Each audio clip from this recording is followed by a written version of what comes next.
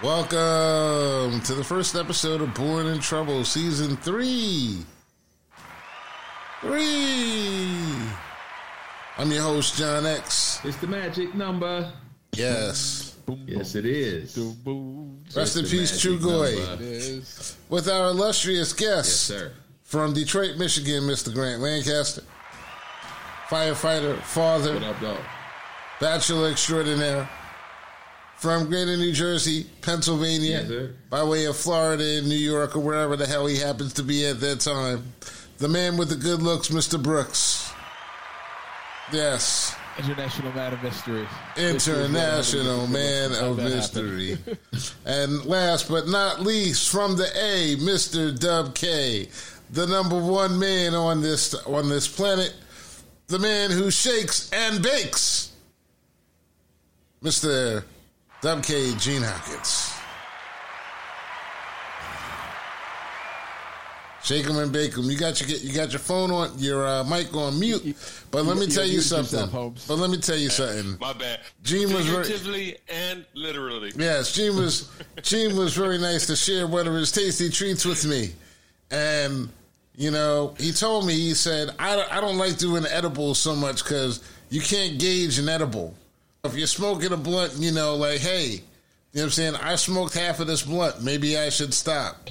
But an edible, you can't really tell. So that's the thing. It's always a air of mystery. Yes, an air of mystery attached to the edibles. But I actually had one. I always thought the edible was easier because, like, you really don't know how much you're getting when you smoke a blunt. But, like, you know, all right, like, I ate half this 100 milligram cookie. Like, okay, I should be in a decent spot. But for me, it's in 2 hours. I should land right. But for me, I can never tell how it's going to actually affect you. So I tried it today, and I called up Gene, and Gene was like, "Oh man, you could take a whole cookie." And this man was like, "Rob, I know you've been on your shaman guides." You've been on your shaman guides and your spiritual retreats recently, and you've had guides to those things, and Gene was now my cookie guide today. Yes, he was my cookie guide. He let me know. You gotta have a Sherpa, man. He was my Sherpa. Yes, you're on my Sherpa. And he told me exactly what was going to happen. He said, "Hey," he said, "you high already?" And I was like, at that time, I didn't know the answer. I thought no. But maybe I was wrong. And he said, "Well, you're going to take a power nap at some time today. And when you wake up, you'll be completely clear." And guess what? He's right. I'm completely clear and ready for Season 3 of Born in Trouble. Yes. Thank you, Gene, for the delicious treat. Yes. No problem. Like a success. Yes. There were two of them. Yeah. Well, the other one we took. You get another trip. No, I did that. I did that one yesterday, but I couldn't tell as much because I had smoked earlier. You know, I was taking it easy. I actually had a victory. I got a good answer early in the morning. 30-day close on an offer, so I'm happy. Daddy can afford to eat. There'll be more pork chops on the table, children. So that was a good thing, and you know, we just kept going. Pork chops. Pork chops. Teacher, leave that pig alone. All in all, with just Another brick in the wall. So another pork chop in the wall. So why are you eating pork, man? What's up with that? I'm not. It's a metaphorical pig right now, Rob. It's not a real pig. It's not a real rib. It's a metaphorical. That's the only type of swine I'm going to dine on. The metaphorical kind. So, fellas, y'all missed it last week. It was fun. We had a nice, fun conversation about Chris Rock, and I know everybody was really interested to get into that conversation. Rob, your story was the funniest as to why you didn't make it onto the show. Yeah, I got to apologize, brothers. Last week, I was all set. Like, I was sitting here in this seat at 9 o'clock, and I hadn't received the link yet, and I'm like, what's taking this brother so long? Completely forgot about the fact that 9:30 was showtime. Mm-hmm. But then I'm like, you know what? Because I've been relaxing and puffing a little bit all day. I'm like, let me go get another hit of this. X texted me at 9:37. it was all I could do to sit up and answer the text, and my text was just no can do. I texted no can do and went just like this, right back down. I sat up, right back down, brother. 3 words. Yeah. So I mean, fabulously faded. I understand. We should be changing the name of the show to The Old and the Baked. Because they're just like, it's just not. I was like coming up with all types of. I was like coming up with all types of routine. I was like, Gene, you should call those cookies comfort Kush cookies or Kush comfort cookies. Yeah. To some people, they're gonna be called coma cookies. Coma cookies. No, I was thinking. No, you know what? You call them. Here's what I said. You call them Kush cookies, and you spell them with K's, and you call them KKKs for short because the last K is a knockout. Nah, ain't nothing gonna be named no damn KKK. The last K is a knockout. We gonna eliminate it by doing it. That's not our target market. All right, so we're gonna get rid of the. So KKK is not a good slogan. All right, so it depends. Though you'll fool some people. No, you'll fool some people. I'm gonna call them. I'll call them happy time cookies. Happy time. Happy time. It's Happy time. You gotta say it like Hammy time. Happy time. Happy time. Or like Pootie Tang. Happy time. Happy time. Sadate. So let me ask you, brothers. You cats with your bank account, with your large bank accounts. Anybody running to any banks taking their money out today? Over $250,000. It's insured. All my money, all the money I had at Silicon Valley Bank, I lost. Did you have money at Silicon? Did you have money there? Yep, that's right. Had millions. I think he's aggrieved. That's right. And I need an attorney now. I need an attorney. He is definitely aggrieved. He is definitely aggrieved. What do you think? Do you think this is going to... Is this the beginning of something? Was at Silicon Valley Bank. Is this the beginning of something or is this the end of something? Hell yeah, man. Nah, man. I'm telling you, man. I remember when COVID first came out and I posted some on Facebook. Yeah, we ought to really be paying attention to this. When the first case in L.A. hit, they was talking about, I think Kobe died around the same time or something. And everybody was on their Kobe stuff. And I was like, man, no, this is about to be big. I get that same feeling about this banking shit. But, we've been talking about it. At some point, our fiat currency system has to have a major reset, adjustment, or whatever you want to call it. And it's always going to consist of, people being shit out of luck. Well, the adjustment's not going to happen this time because the feds have stepped in and they say that everyone's going to get their money in this particular bank. Whether or not that's going to be true or not, I'm not so sure. But, market correction, when we're talking about a free market economy, shouldn't those people actually lose their money in that bank? The people that are invested more than $250, shouldn't it?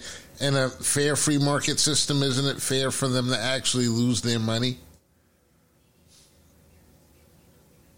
That's what Biden was saying. Yeah. Television is saying, look, that's why they call it risk. You know what I'm saying? They would have gained if it was on the other side. So, they lose. That's what he was saying. I was trying to get I actually messed up because that's how it should be. I ate some cookies today and I fell asleep and I didn't get a chance to hit up Orlando beforehand and everything because I wanted Orlando on the show and we're going to bring him in next week because he has a very interesting point of view with that, with him working in the markets and buying and selling stocks. And pretty soon it's going to be I'm guessing it's going to be an opportunity to buy at some point with all of the banks dropping the way that they are. But, is it this too big to fail thing? I mean, listen, Grant, you own a chicken wing store. Something happens with your chicken wing store. Who's going to bail you out? No bailout, bro. It's just me, No bailout. myself, and I. Yeah, man. No, I'll be ass out. And that's the way it's supposed to be. I mean, could you accept that if it were to happen? I mean, I get you wouldn't accept it because you don't believe in failure. That's one thing. So I already know, but it's part of the game, though. So we've been taught for the longest time that that's just part of the game. You know, you put money in, you may get it back, you may get a profit, you may lose it. Right? That's the game that we've been taught. That's a game that's on a certain level. Right? That's the level that 85% of the population operates on. And I'm gonna say 85 just because we always use those numbers. The 10%, they like Randolph and Mortimer Duke. You know what I mean? Whether the market go up or go down, they gonna get paid. That's just not our story. I'm gonna tell you something, Grant. You're one of the only people I know that, if you call with a plan, you might have me, boy. You might have me. I'm just telling you, you know what I'm saying? There's a lot of people on that list. But you call with a plan, you know what I'm saying? Shit. I might have the confidence. To execute right with you. Well, look, man, it's a lot of stuff out there, man, that we can do. But I just think it's certain shit that it's just not on our level. You know what I mean? Like you gotta have enough money to play certain games. And that amount of leverage also creates situations for other people down the road that makes it.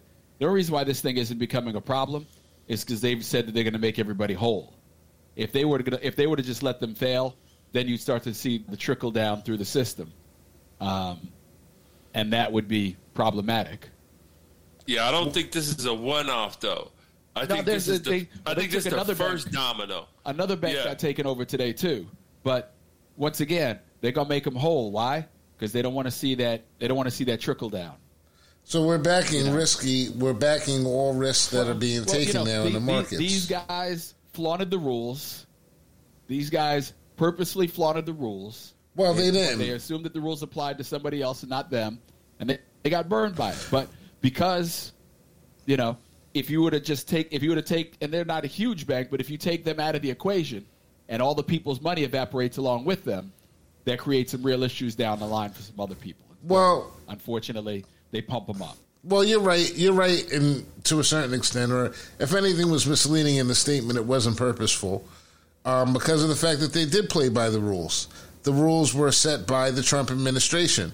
They cut the regulations that allowed for these risky investments to be put out in such numbers without being leveraged. They're the ones that made sure that these mid-level banks didn't have to have the type of capital to back up these deposits. These are all like deregulation effects.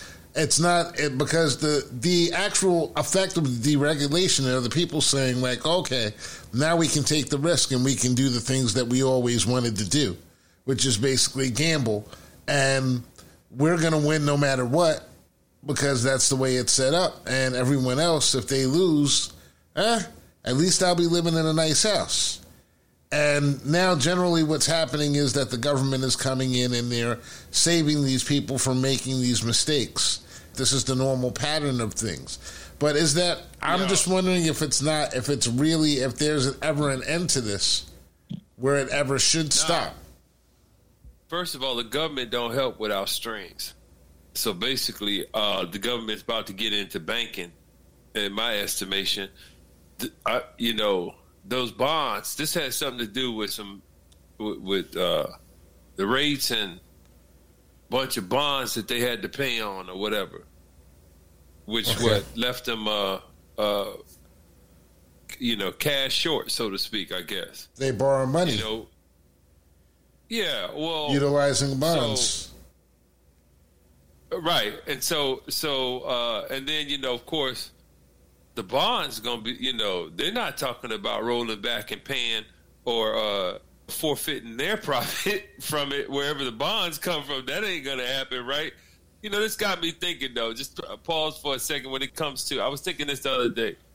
This system has to fail because I'm going to tell you something. Labor or just about anything traded for U.S. paper is probably some of the most unfair trading you can have in your life. Bruh. You got to know it. So it has to fail at some point. You know what I'm saying? Because it's all smoke and mirrors. It's all, it's hocus pocus. It's not going to fail, though. It's not going to fail because it's doing what it's designed to do. You see what I'm saying? Like, I mean, what's minimum wage now? $10 or some shit? Depends on where you are.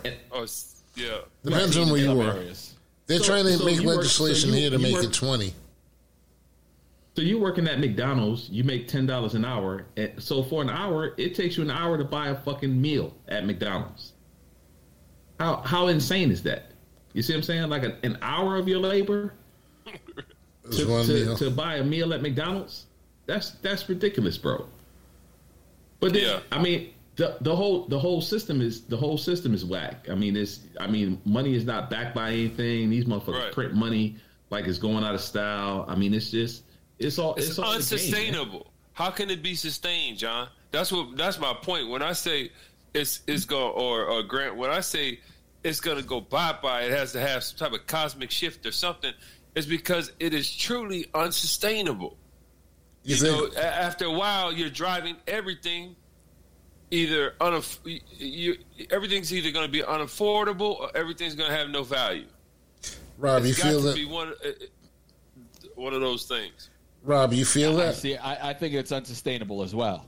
Like you right now, you have all of the money going to a very small portion of the population, and at some point, we talk about the 85s, 10 5s, but at some point, the 85s are going to realize that they ain't got enough guns to stop us. There's too much BS going on in America. There are too many people who are homeless. There are too many people who are hungry. There are too many people who want basic necessities. Like, the system is all about commerce, and it's not about people. Absolutely. And slowly people are waking up to that. And at some point, there will be a revolution, because there has to be. Because you can't, the answer to everything is just, let the market fix it. The market doesn't care about people. The market doesn't care about people. There are too many people in this country who are sick and can't even afford to go to a doctor to get better. Our healthcare system is behind loads of other countries. Like, there's just so much wrong with it. So it is unsustainable. Mm-hmm. But we'll keep propping up these banks because the trickle down off of that is nasty. Yeah, I mean, but then they bailed out the airlines in the 80s, right? Wasn't that the 80s? Yeah. Bailed out the airlines. They bailed out the auto companies. Well, the auto industry at least paid them back. They bailed out the airlines for COVID too. Yeah, they did. Right. Yeah. And they went. They bailed out the airlines, and they still went around laying everybody the hell off. Well, I'm going to give my opinion is a little bit more along the line of what some people would probably deem to be more conspiratorial in nature. I thought you were going to say something more like a sellout. No, I would say conspiratorial, but thank you. Thank you. I haven't heard the opinion. Wow. Thank you, Rob. Oh, wow. Listen, B, just because, I know it was really below the belt. Because I just take advantage of the situation. Sometimes, bro. Yeah, he's terrible, man. I keep telling y'all think that just because he's Mr. Brooks with the good looks, he's a nice guy, but he's not. He's not. How many of the fucking cookies you have today? Just had the one. I didn't get a chance. Listen, I mean, everybody else got the chance, but go ahead. What were you going to say, Gene? Go ahead. No, tell us about your point of view. You're going to slightly conspiratorial point. Oh, yeah, it's conspiratorial. Well, listen, because, I mean, y'all know I've been dealing with this stuff with the rates and everything going back up, and I look at the markets from, with a longer point of view, a longer term point of view, and a more historical point of view. And people forget that there were times in the 60s where people had housing mortgages that were 19 and 20%. It wasn't unusual. Also, it was one of the reasons why home ownership was deemed to be such a great tasked to actually get passed was because of the fact that the guidelines for getting a mortgage were so strict as far as like how much money you had to have down and how long it would generally take a person to save in order to make that amount of money. And all I'm saying right now is that they're actually doing a reset of that. But I think that the biggest difference between what they're resetting now and then is that back then there were a plethora of jobs out there, and we had a population that was working in all these different fields. And today we don't have those same amount of people that are working and that are going to be able to sustain those 30-year mortgages. So what you have is I see it as like you're really resetting the economy and giving all of the money back to that 5%. And the rest of the population we're really just like tenants in this country. And you all know the difference. There's a difference between when you own stuff and when you don't own things, as far as like how your words are taken, how seriously you're taken as an individual. Ownership is everything. So, because everyone else can be moved out. So, right, with inflation, can you compare high percentages now and high percentages then? You mean, can you make it as far as like the value of dollars? Right. The value is, well, that's what I'm basing it upon. It's really kind of like the same. Back then, you'd work for $1.25 an hour, and it would take you so long. Now, like you said, what is minimum wage? $10 in some areas. Yeah, but you work so long. Of the house? The difference is the cost of the house. Is when I say inflation, I'm talking about the inflation from what the house cost back then and what the house costs now. Now put them high percentages on it, and it's night and day. So it's understandable with the numbers how it was affordable then. Yeah, it's night, and that's exactly my point. It's night and day because the salaries were actually affordable back then. Now with what you're making, with what you're doing, those 40 hours a week, hell, you need 60 hours a week just to like live. 40 ain't getting it. 60 is what's getting it to live. Because the cost of the house has risen, but pay hasn't risen at an equal pace. Right. So basically the reset to me is that they're actually giving these properties back to that 1% by percentage-wise. You understand what I'm saying? So it's like, to me, it's... And they ain't selling them. Right. And they ain't selling them this time. Right. And now you're keeping all of these people now. You're going to have more people that are basically on government cheese, on the government's dime and on the government's dole. But how did a lot of these people get their house in the first place? On the government's dime and on the government's dole. Right. So they're used to it. Whether they like to admit it or not. They don't. They never want to admit it because, they all pull themselves up by their own bootstraps. Yes, that's right. Right. Gotta love those bootstraps. Greed is the enemy, man. Greed is what's got us into this situation that we in. It's all, you can always point back to just plain greed. You know what I'm saying? I mean, which begs the question: can you have capitalism without greed? No. Well, capitalism is based on somebody not having enough. You know what I mean? It's based on somebody having more than somebody else. You know what I'm saying? So there's always going to be a want situation in a capitalist society. Capitalism to me is the dangling of the carrot. The one thing that keeps you going. It's the motivational tool that keeps you going up until the time that you get old enough and you realize, I'm too tired to try to chase after this carrot. I can't catch it. I'm never going to catch it. And then that's when everything else starts to set in. It's actually the platform to get as many carrots as you want. That's what capitalism is, at everybody's expense. Not just get as many as you want, but I don't understand. People know math and universal law. But if everybody on the planet can't be a billionaire, how can billionaires ever be healthy? How can that be something? Why do people strive to be a billionaire? And not only when everybody can't be a billionaire, but no, I meant to say specifically In order for you to have the resources of a billionaire, there has to be a billion people to give up, you know, 80% of their needs. Right. So you can have that $1 billion. That's math. That's not me, in my opinion, but that's math. I mean, I'm sure that, you know, that's not hard to prove mathematically because there's only so much a finite amount of substance on this earth. You know, with 8 billion people. And so if you have the substance of a billionaire, you have to you have to have somebody else's substance that you know, they are less than. Right. But like my man, portion. Like my man Big John says, they are without. Right. You know?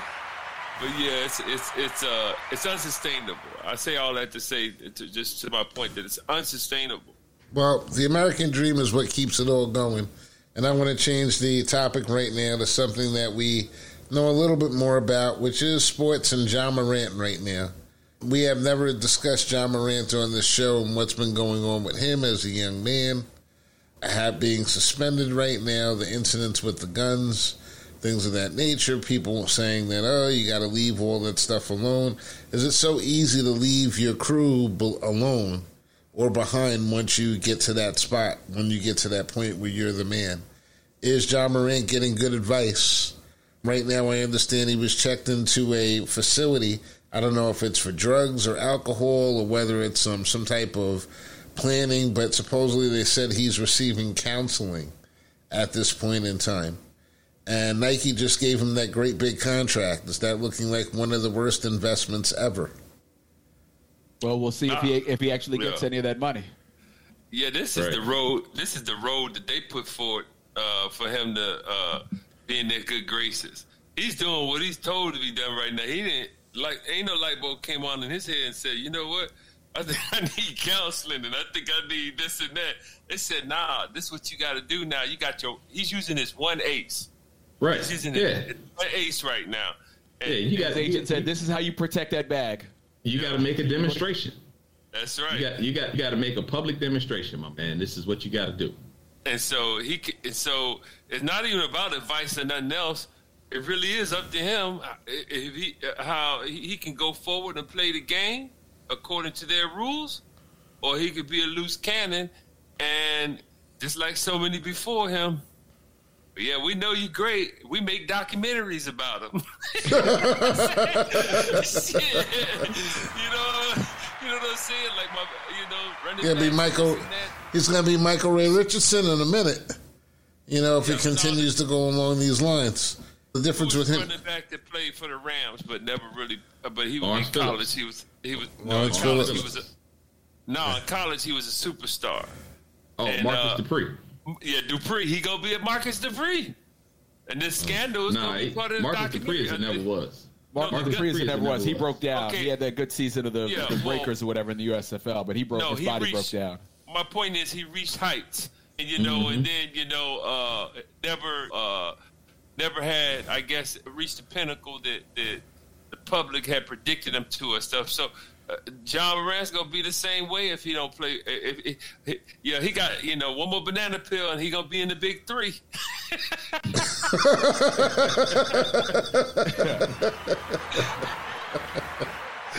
That's for the banana peel. At a young age. You get the laughter for the banana peel. How do you? That's one of the problems with our youth culture, though. That's one of the problems with our culture, because that's what we think. That BS is what we think you're supposed to do when you get some dough. That's what happens when you let rappers raise your children. Everybody thinks you're supposed to go out. You're supposed to go out there and make it rain. You're supposed to stay hard. You're supposed to stay true to who you are. Like, we all gangsters. Like, black people are only gangsters in the world. Like, you got to have a gun with you. Like, come on, man. Well, how stupid are you? Get somebody to carry the gun for you. I was trying to, exactly, right? You fucking rich. Get somebody to carry a job. I ain't gonna front, man. At his age, PI training. At his age, I know I would have done something worse. at his age, I wouldn't have done nothing stupid with a gun. With that kind of money. I'd have fucking gaffled myself with alcohol. How old is he? 20, what is he, 21? 22? 22. Man, He's I'm only gonna tell you something. 22. He played 1 year in high school. He played 1 year in college.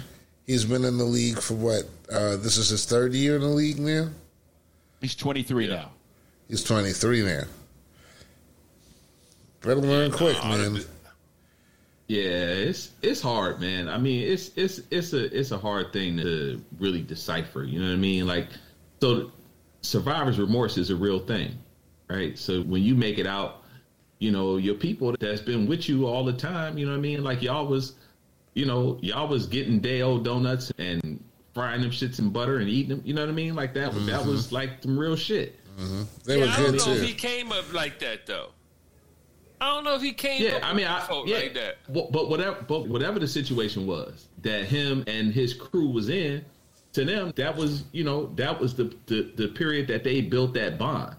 And now that he got that bread, you know, but that was him with the gun. Yeah, but one thing, and he was holding it with 2 fingers. I don't even get it. I thought it was that's chocolate. Some cool shit. That's some cool that was shit, a piece bro. of chocolate. Yeah, that might have actually been the first clue that maybe he didn't grow up around that life as much as they like to portray. You know, he likes to portray. And one thing that we've seen, know better. Yeah, because he would know that's a no-no. Yeah, because one thing that we've seen over the years is that people that are generally like, you know, I saw something today, that guy, he was saying, like, I didn't know, I thought Ice Cube was a gangster, but Ice Cube, then I saw he produced movies. And I thought that, that whatever that guy is, whatever. And like things like that. This is the problem with the culture. It's like we can sit up here and we can say 1,000,000 times that's not everything that's involved in our culture. We can talk about in the 60s, there was ass, grass, orgies. There was also education, and there were great strides that were made. But if you only mention half of them, then that's what everybody thinks that everything's about at that point in time. So with us in this situation, what's going on right now, we're seeing the glorification of this thug mentality and this thug walking around. And it's from, a lot of times, from people that their parents have more money than anything. This is what they say, like, you know, the code switching. You got the problems with kids that want to identify. You see it all the time with white kids, what they call them, the wiggers. You know, walking around trying to, you know, they want to be down with the culture and everything and doing all this stuff. Yeah. You know, and then what ends up happening? So it's like, it's all the glorification of this. It's a societal thing. And what it is they think it's not, you know, bigger than it actually is, but it's actually pretty big that he would want to identify as that. Hell, Michael Jordan, everybody wants to be Michael Jordan. Michael Jordan won't looking for any trouble whatsoever. You know what I'm saying? That cat was like, after the show, he had it all handled. He had his people around him. He won't try nothing. You didn't hear a peep from Michael Jordan. He had mistresses all laid out all over the city and everything. You heard no drama. All of them did. Now, you know, I think it's deeper than... So, that culture, the social culture right now for young people, is not physically social. Probably, hardly ever. You know, because it's all digitally social. And so... that changes perception of so many things. It actually changes perception of true history, and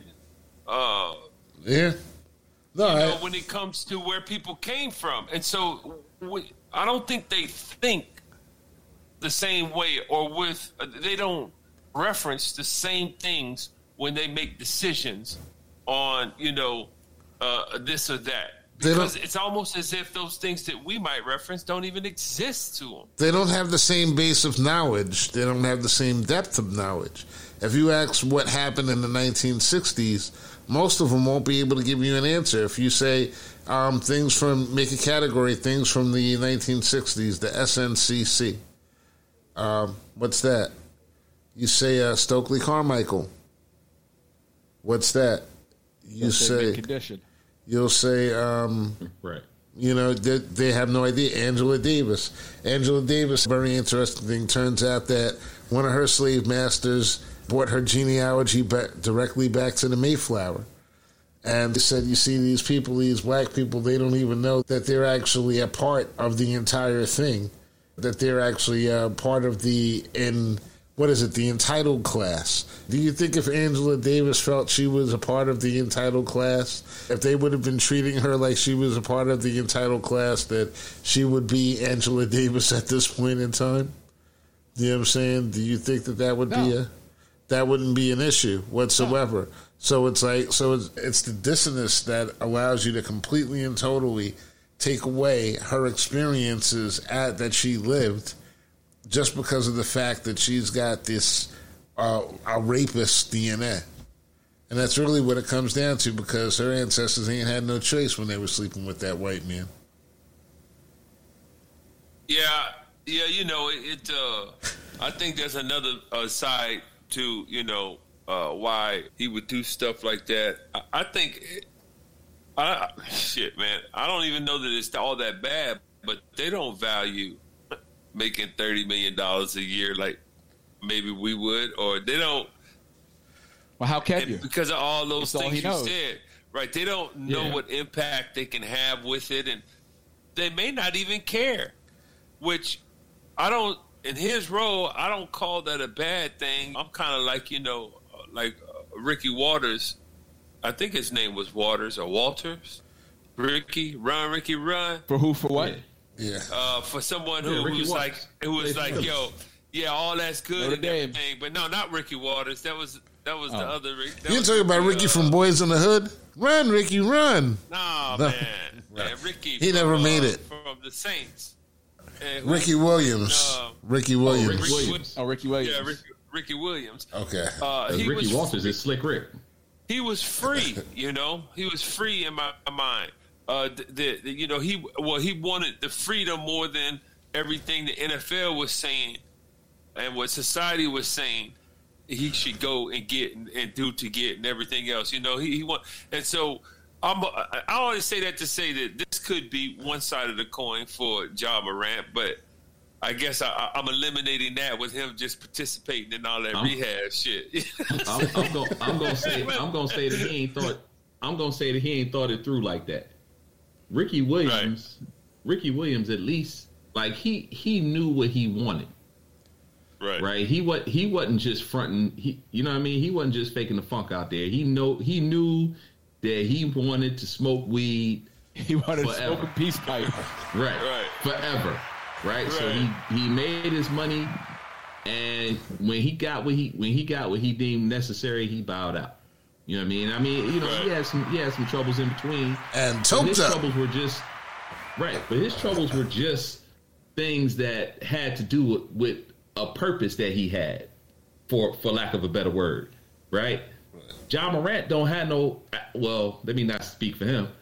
I can't imagine that he has any Godfather, Nino Brown fantasies that he wants to go out there and, you know, like really do something with this gun. No, he's being stupid. He's just doing what he's seen everybody else doing. Yeah. Whatever Extension 69 or whatever these rappers. Fantasies come with the guns. And what it boils down to though is who the fuck raised you? You see what I'm saying? And this was, and his dad who and raised all you? on. Yeah, I mean, that, right? Yeah. Like what? Like how you getting to this point? You see what I'm saying? Like there's no like at 23, even with a $30 million contract, whatever his contract is.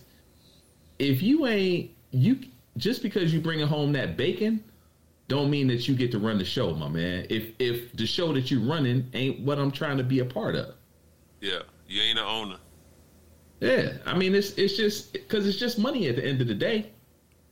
I mean, we all need money. Let's not act like we don't. But you know, I think what are you doing with it though? I have to be honest. I think that the corruption starts with the AAU system very early. It gets to these kids, it corrupts them. He had an idea when you start like with these high school rankings of these kids from the time they're in 7th grade. There's a number 1 rated player that's 12 years old, 13 years old, 14 years old, 15 years old. It starts basically around 11 or 12. And there's a number 1 player in each age category. And they start predicting these kids. They start predicting these kids and telling these kids and recruiting these kids and telling them that you're going to make $20 million a year one day. You're going to make $30 million a year one day. And that may or may not ever come to fruition. But what it does is it creates a type of expectation for these kids where they're not really thinking in terms of reality, because reality isn't their lifestyle. They're told that they're going to live this lifestyle, and they show them in terms of like buying them sneakers, giving them gifts, trips underneath these kids they've been pampered a lot of times from the time that they're young, and a lot of them are you take an example like LeBron James' son, Bronny James. Now, I think he got moved up into the top 8 or 20 recruits this year. Now, and they're saying that a lot of it is due to the fact that he's LeBron's son and X, Y, and Z and all these expectations. And they follow this kid they followed him for the past 3 years. The problem is not with them following him.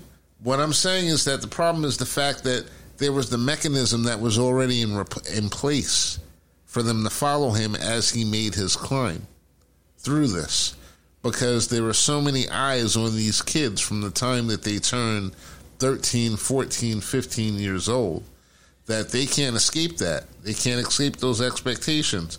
Zion Williamson himself, when he came into the league, one of the big things about them was that they had a lawsuit against someone that he had signed with as an agent, and his family apparently took money from when he was a freshman at Duke.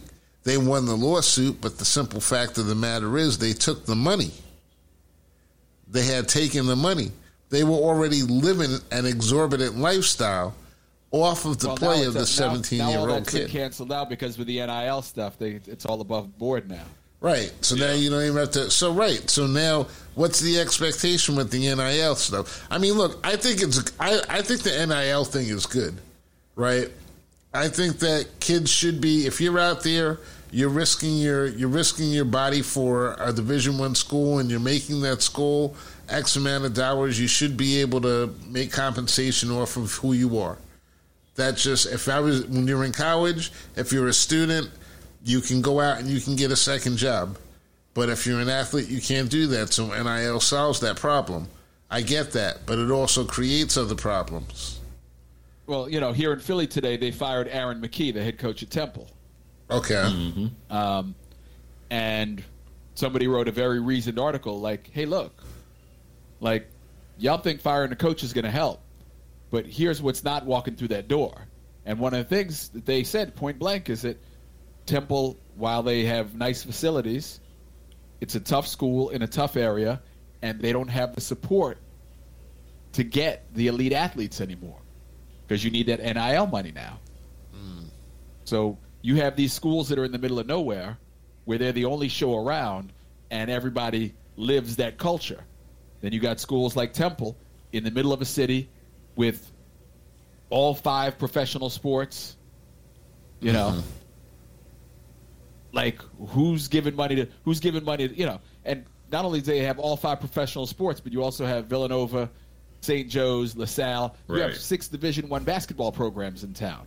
There ain't enough money for all these kids in Philly to all get NIL deals. So the Philly schools are going to struggle in this new universe. And you're turning down Bill Cosby's money as well.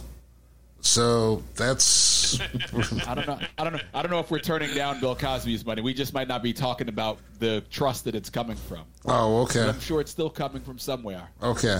All right. So, but he can't physically go out and recruit him anymore and everything on behalf. He can't go out and recruit him anymore. No. Right, and that was another big thing.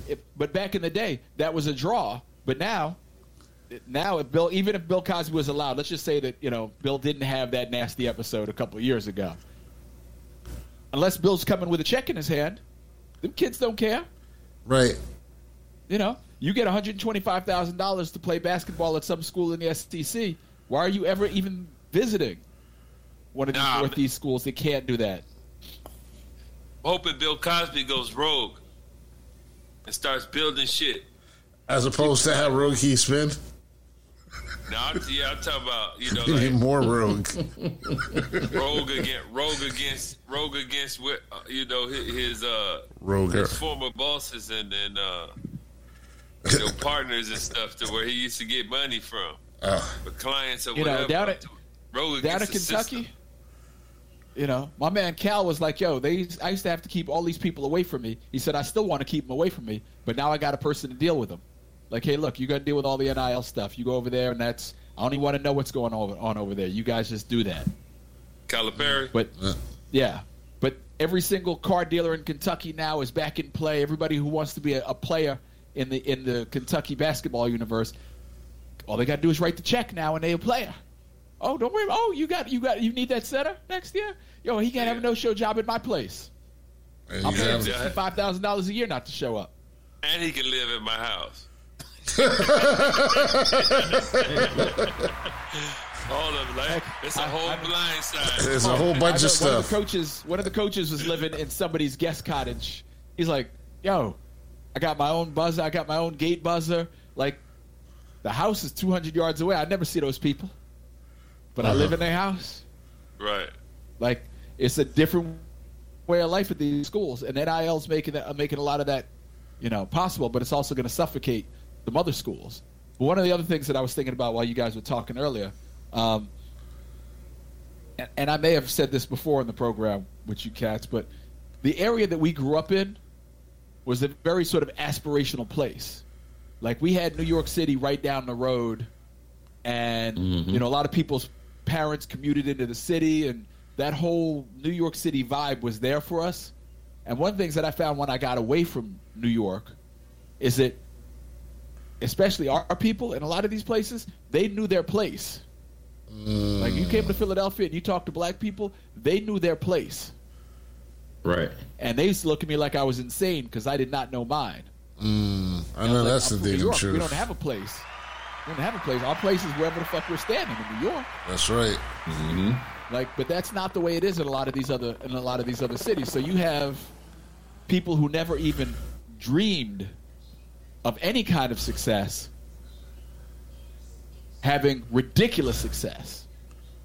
So, like, when Allen Iverson made it to the show, and Allen was, you know, a ridiculous talent. If Allen had taken any kind of care of his body at all, like any kind, he'd have been. He was a bitch anyway. Yeah. But Allen was known to be out at the club till 7, 8 in the morning, take a couple chicks back with him, bang them out, go to shoot around, come back, bang them out again, and then go drop 30 on somebody. He was LT. I don't think he had to take care. He may have gotten a couple more years out of it, but he crushed his body. But like, his mom came along for the ride. Yeah. And Mom's was living it up. You know, he had like 50 people, like John Moran's dad. A lot of these guys, you know, we say, how come they're not getting proper guidance? Well, people who don't have any knowledge, who's he turning to for this knowledge? Who's he going to trust at 23 for this knowledge? His mama. You know. I'm going to tell you, though, you made a good point. You just said something. What was the AI situation? 20 years ago? Yeah. 30, actually, 30. That he was going through all this shit and everything. How you on repeat for something like that? You know what I'm saying? Can't you? Why don't you? I mean, when I say that he's trying to go against the NBA and say, "Nah, let me bring this kind of culture to y'all right now." History repeats itself, bro. History repeats itself over and over and over again. At least be aware of playing it better, just to everybody's point. Whether it be his father or somebody still going broke. Well, if we bring it back, we're going to bring it back to the absurdity of the original conversation, we could talk about banking, for example. Banks have been disproportionately not lending the black people and minorities that were qualified for generations now. And I was reading an article just the other day that stated something like that. It's like, how can this be going on? They were telling a story from something back in the 70s that happened where someone should have been financed and they didn't. And they were bringing it back into modern times, and they're saying, how can it still happen? And it's still happening because of the fact that it's not even a matter of whether or not we know that the problem exists. We know the problem exists. There's just not any type of push behind the thought process of actually fixing these things. And this is the reason why the country has gone bad. You go so long without fixing stuff. And has the country gone bad? It's just gone. It's gone worse. Yeah. I'm saying it's gotten worse. Sorry. The cracks are bigger. The fissures are bigger. The ability to actually fix things is actually damn near. Now we're getting to the point where things are damn near impossible without some type of drastic type of form of either government overhaul or personal overhaul with guns. One of the two is needed because the in-between solution isn't there. The people have never wanted this thing fixed. People always get me. Right. I love when people get me that they're like, "Well, my family wasn't this, and my family didn't have slaves, and my family didn't do this." I'm like, your family probably didn't have slaves, but your dad worked at a bank, right? Your dad gave a loan to somebody on Tuesday that he wouldn't give to a black person on Wednesday. Mm-hmm. That your dad wouldn't offer a house in this neighborhood to this person, but he offered it to that person. The system was held up by a lot of people. You can't. Still the system is. wasn't built by large institutions. It Still was built is. on the backs of everyday people. Still is. Everyday people participated in this, and so that's why this thing works perfectly the way they designed it. Exactly. The system. It's not. It doesn't work for us for the 12%. Just really quick, the lending system is backed up by appraisers that are non-white, that are non-minorities, that are taking homes that are worth $1 million and giving them valuations for $500,000. Yeah, That's just one example, and that's happening right now. The baby got to go with the bath water. That's what Baby I got to say. go too. But whose interest is it? In whose interest is it to fix the system? You see what I'm saying? Right. When you start talking about in terms of bringing black people to the table, you know what I mean, and some equity. Nobody is interested in that except us. exactly. They're Right. really checking for that. Yeah. You know what I'm saying? Right. So how do you get there? You know what I mean? Short of a coup, how do you get there? And if we 12% of the population or whatever, then a coup is probably not even possible. I mean, guerrilla warfare. The goal in guerrilla warfare is just to keep the shit going. Well, let me just say something you a can little do bit. that. Let me just say something a little bit even more radical. At this point in time, this day in 2023, it's probably not even pragmatic to try to get some type of equity based upon race alone. Because even if you were to get an equity based upon race, a lot of these people that would get that equity, they would have no idea how to actually keep that, to actually build that, to actually make that into something that would be a power dynamic, and they lack the desire to do it.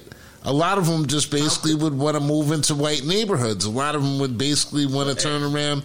Generally, people just want to they just want to become their oppressors. So I mean, But how could you keep it? How could if they put $500 billion in black people's hands tomorrow, right? Right. When you go buy groceries, You giving it to them? that's white man money. Yeah, it's going to be When you go buy a car, that's white man money. That's why it got to be You institution. see what I'm That's saying? why the institutions have to change. There is no fix for this shit. You know what I mean? Because we don't produce shit. You want to There is talk? a As fix. black people. Yeah, we're There is almost. a fix. There are ways The fix around is it, to but burn we it- have the to get fix out is of to burn it down and start. Well, There's a There's a That's the fix. There's a fix. get out of the materialism. There is a fix. We're not willing to do I'll the give fix. you one that one. There's a fix. We are not willing to do it. Like one thing. Like he just said, if you get out of the materialism, that's half the battle. But you still got to eat. But here's the thing.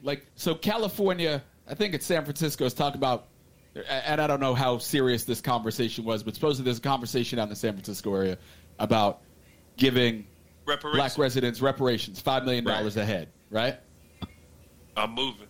if they give me $5 million, I guarantee you, for that, it's going right into the market. Like, we're going to make that money, make more money. Whereas most people are going to take that money and they're going to go get their Cadillac, they're going to go get a kitty because it rides fine, you know, and they go get a big house, and they just going to give big chunks of that shit right back. If you stay away from the materialism, you can take that money and make it into something else. You can build something with that, let it grow, pool it with somebody else, then be able to start buying other real resources that you can then profit off of. And the four of us here could do that. Yes, but let me remind you all of something as we're doing this. The first black people that they hanged down south were the ones that were creating business and telling the other black people how to do things smart financially. So that's the first thing. And the second thing I want to remind you all of is, that was meant to be, no, but it's true. And and the second thing is that I heard something. I was reading a discussion about France, and I didn't realize that France actually takes something like $500 billion in resources from the African continent on a daily basis. And even if and that's based upon them taking the resources and all these things. And, you ever wonder why most of the people in France are on unemployment? They don't actually work in France. A lot of French people are they're literally a welfare state, and their state is supported by African countries. And these African countries, with all of these things, once they get to a certain point, they have to, if they have extra resources, if they want to sell it to another market, France still has the right of first refusal on those goods and services. So even if they wanted to sell some of their surpluses, France can say no, and you can't actually do it. This is the type of colonialism and economic colonialism that keeps this continent down to the point of where it is. And it's the same type of colonialism that's practiced upon black people throughout the entire globe in order to keep you away from actually attaining what they consider to be wealth. So that way they can live off of your back and they can live off of your ancestral resources. So, with that in mind, what's going on with John Morant and what's going on with the banks? What did we say before? What was it, that famous quote from Malcolm X? Chickens roosting, coming home. Don't quote me. Mm-hmm. Chickens coming home to roost never made me sad. I'm an old farm boy. In fact, it only made me glad. Only made me glad. And this is the type of power you get when you realize you're powerless. So, Born in Trouble, first episode. We're actually trying to keep everything in time this year. From the A, Mr. Dub K, Gene Hopkins. Hey, that's what's up. Yeah, man. Good to be here. Mr. Brooks with the good looks from New Jersey. Holla at you. Cookie and a half. Cookie and a half. Times today. He must have had a cookie and You're a half. Mr. Brooks with the good looks from now on, Mr. Brooks. Your mama likes it. Your mama likes it. I'm sure Mama will think it's very nice. But my question is, after it's got to be like, we got to be coming up on like 40 years. How did this shit start after like 40 years? The Mr. Brooks. Mr. Brooks with the good looks. He's always called me Mr. Brooks. Damn near since day one, he's called me Mr. Brooks. But this Mr. Brooks with the good look shit. It just shows you that like time is just doesn't allow for the imagination to die. And of course, black don't crack. That's what it shows. Black don't crack. Not even in the brain sack. Plus excess bars. And plus excess bars. That's right. Bars. That's right. That's right. From Detroit, Michigan, home of City Wings. 2896 West Grand Boulevard. Come down and get you some, baby. Come get you some got wings. Bars too. Grant's got bars. Come get you some wings. Both of them has bars. That's right. Man, there was a time, man. When I knew Grant was rapping, I was like, he a genius, man. I hope he make it big, man. So I was thinking of some old immature shit that I'd be able to go to a real party or something like ball out or something. I don't know what I was thinking at the time, but I remember that thought, man, back in the days when somebody told me, Grant trying to make a record, this, that. I said, word? Yeah. Because I was away from y'all for some years when I was in the Yeah. Army. Born in trouble. There was a moment where Exum was like this close to signing a deal, and like the conversations that we had was that I would be his road manager, but he wanted to get matching tattoos. We negotiated it down to an earring. I was not getting a black panther here. That shit was not happening. He's about to start being nuts. And enough. Born in trouble, peace.